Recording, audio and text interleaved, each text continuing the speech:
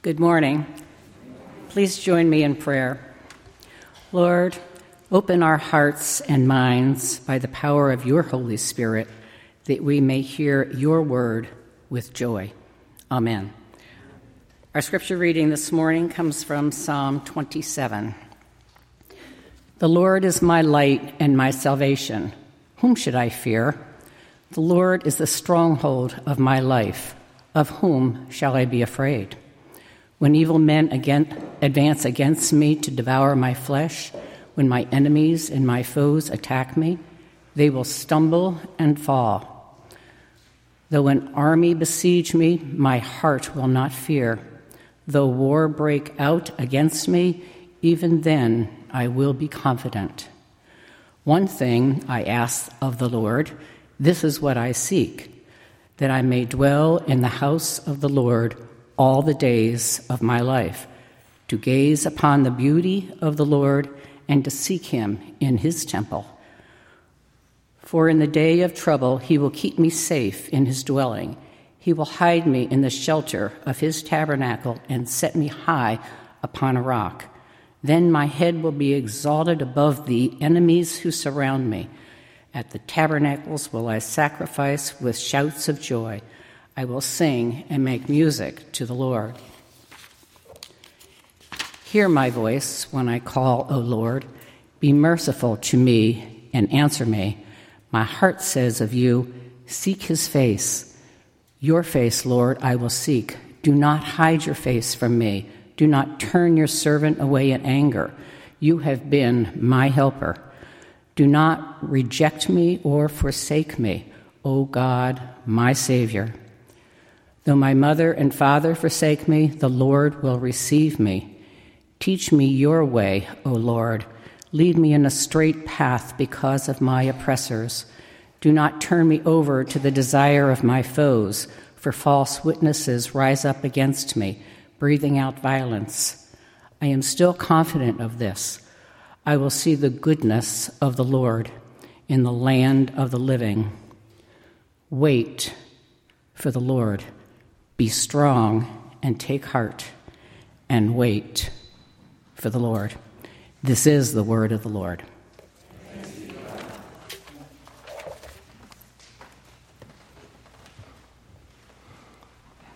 Thank you, Janet. After that reading, I'm almost hesitant to preach. You notice how the psalm ends. It says, wait upon the Lord. And Janet, I love how you gave space to breathe, room to breathe, even as you read that. This is a frantic season. And maybe I don't know how the season works for you and for your family. Maybe you get to the 25th and on December 26th, everything grinds to a sudden halt. Or maybe things are still really frantic for you. It's appropriate in seasons like this to remind ourselves to slow down and to wait upon the Lord. This morning, we're going to reflect a little bit. I'm not going to try to really communicate or convey a whole lot of information. Most spiritual growth doesn't come from being stuffed with more information anyway. God is not so concerned about information as he is about transformation. And so this morning, I invite you not so much to even listen as though I've got to remember everything the pastor said, because the more I remember and the more information I stuff myself with, the better off I'll be. God doesn't actually work that way. Approach this not so much as trying to master the text, but rather to let yourself be mastered by it, which often means being still and listening and waiting upon the Lord. This morning, let's just reflect on one thing, which is what the psalmist says in verse 4. He says, one thing, this is David, by the way, who wrote, one thing I have asked of the Lord. This is what I seek, that I may dwell in the house of the Lord all the days of my life, to gaze upon the beauty of the Lord and to seek him in his temple. One thing I have asked of the Lord. You know, in the New Year season, I don't know if you make resolutions. Even if you don't make resolutions, maybe you still reflect on the past year, and maybe you make plans, or you know. But as we're in this season of reflection, I invite you to consider, how would you, maybe better yet, complete that sentence? One thing I have asked of the Lord. This is what I seek.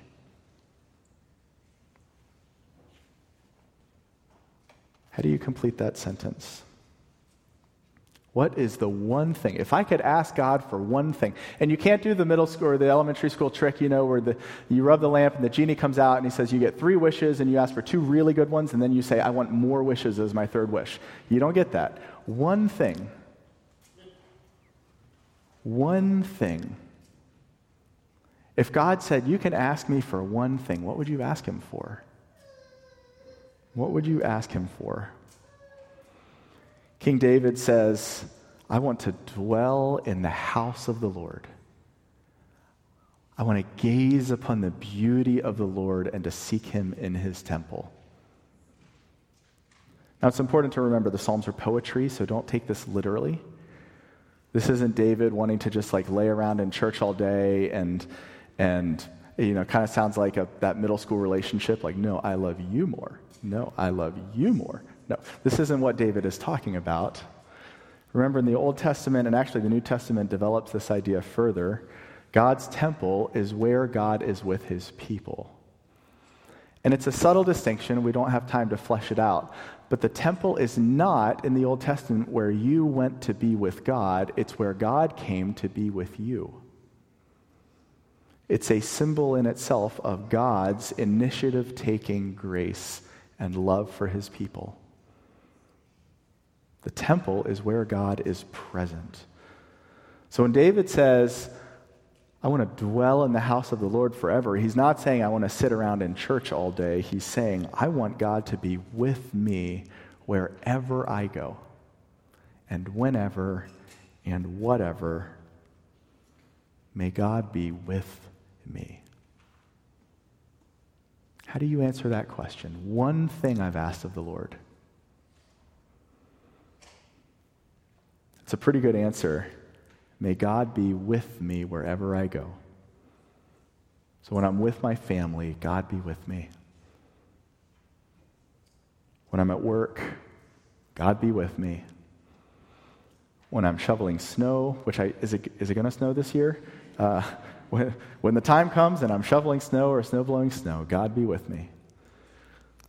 When I'm on hold with customer service and the robot voice tells me that they're experiencing a higher than usual call volume, God be with me. God be with me.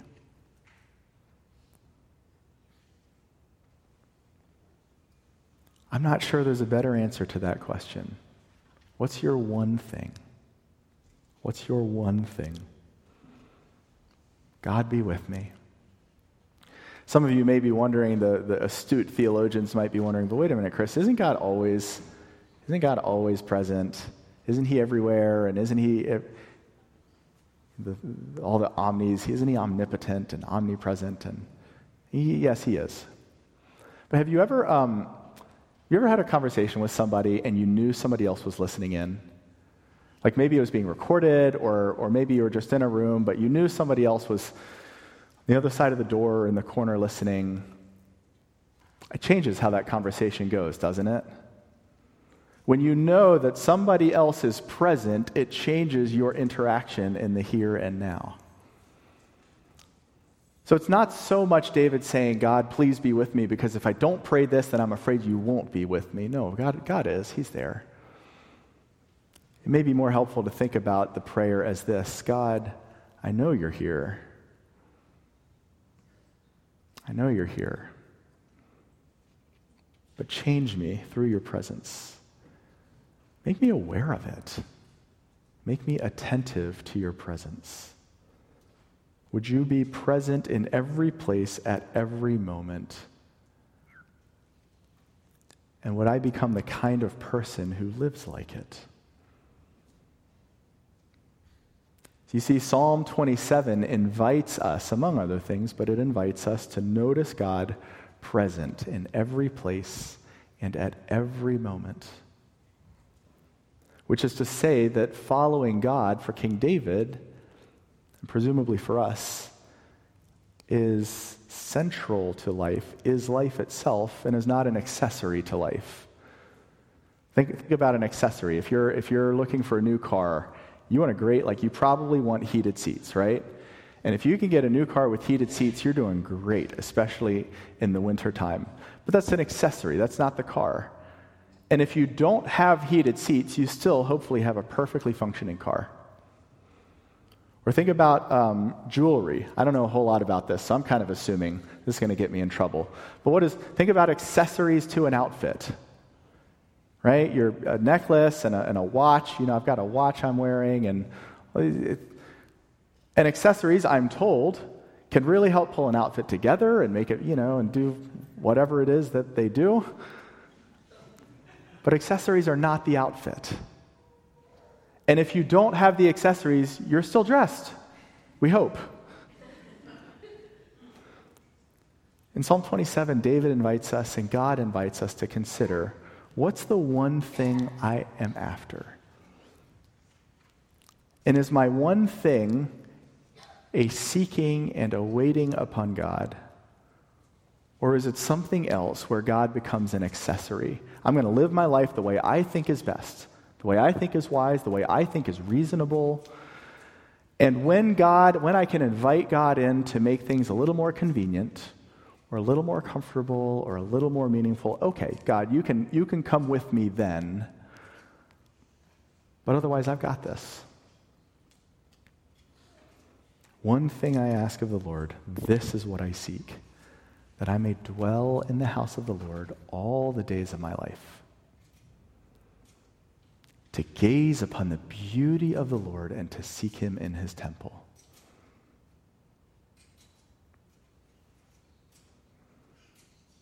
What's your one thing? Oftentimes, finding that one thing, discerning that one thing means we have to slow down. We have to be willing to wait. And in our Amazon Prime free 2-day delivery world, or like 5 days around Christmas time, waiting is becoming more and more radically countercultural. We think of waiting as just a necessary evil, as something to be avoided. Right? So when you're waiting at the doctor, you don't go to the doctor's office to wait in the waiting room. You go there to see the doctor. And you have to endure the waiting room, right, because they're always a little bit overbooked. But you're not there for the waiting. You're there to see the doctor. You just get through the waiting room as painlessly as you can. Same thing when you're in line at the supermarket. We treat waiting as something to be endured and gotten through as quickly as possible and hopefully eliminated from our modern convenient life. But King David here says that waiting, in some sense, is the point.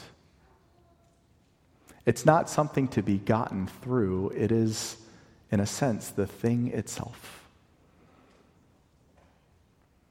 So what does it mean to wait upon the Lord?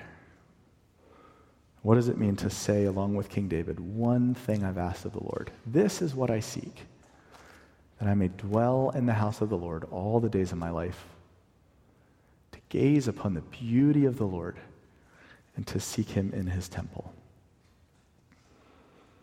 When we treat waiting as just an annoyance to get through, we find that we'll miss what's going on around us.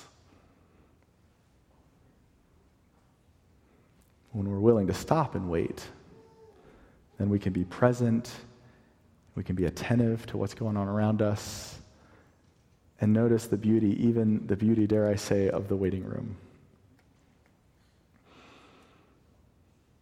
Let me just urge you to think about this in one more sense, and then we'll move towards the Lord's Supper.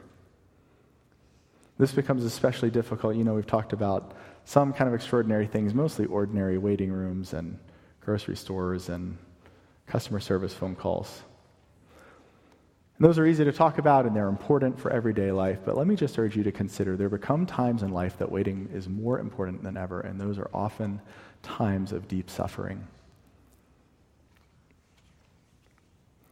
And when we're waiting and when we're going through a moment of deep suffering, we often ask, God, why are you doing this? It's like a season of waiting.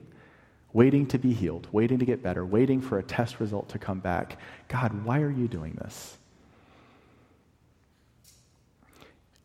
If all of life becomes about seeking God rather than about seeking what we want, about waiting for the Lord instead of just getting answers, then it changes the question. What would it look like for your question no longer to be, God, why are you doing this? God, why me? And instead to be, God, what are you doing in this? What are you doing in this? Do you see the difference? It's subtle, but it's very, very important. Why are you doing this is about the destination. Just get me to the answer as fast as you can. But what are you doing in this? It defies a neatly wrapped up resolution, and yet it demonstrates a deep trust that even in the worst of life, God is present, God is still beautiful, and we are still able by his grace to seek him. Sometimes the song ends on an unresolved note, like a jazz tune. Sometimes it ends in a minor key. And I'll tell you, in my role, I talk to a lot of people who are in periods of suffering, and I can't tell you how many conversations, the most encouraging conversations I have, are often with people in a season of deep suffering. I've had 2 of these conversations in the past month. People in very difficult life circumstances who have said, you know, Chris, I've never felt closer to God than I do now. Those are people from this church family who have learned over the years to wait upon the Lord, to say, along with King David, one thing I ask of the Lord, this is what I seek, that I may dwell in the house of the Lord all the days of my life, to gaze upon the beauty of the Lord and to seek him in his temple. One thing. One thing. Let's pray. Lord, oftentimes these aspirations, the Psalms, can be helpful. Sometimes they're challenging. Sometimes we think, I want that, but I don't know how to get that. We are dependent in all things on your grace. We remember that even King David did not express this perfectly. As beautiful as this psalm is, his life did not always reflect that beauty. So we bank not on our own performance, but on your grace and on your mercy. Teach us to wait upon the Lord. In Jesus' name, amen.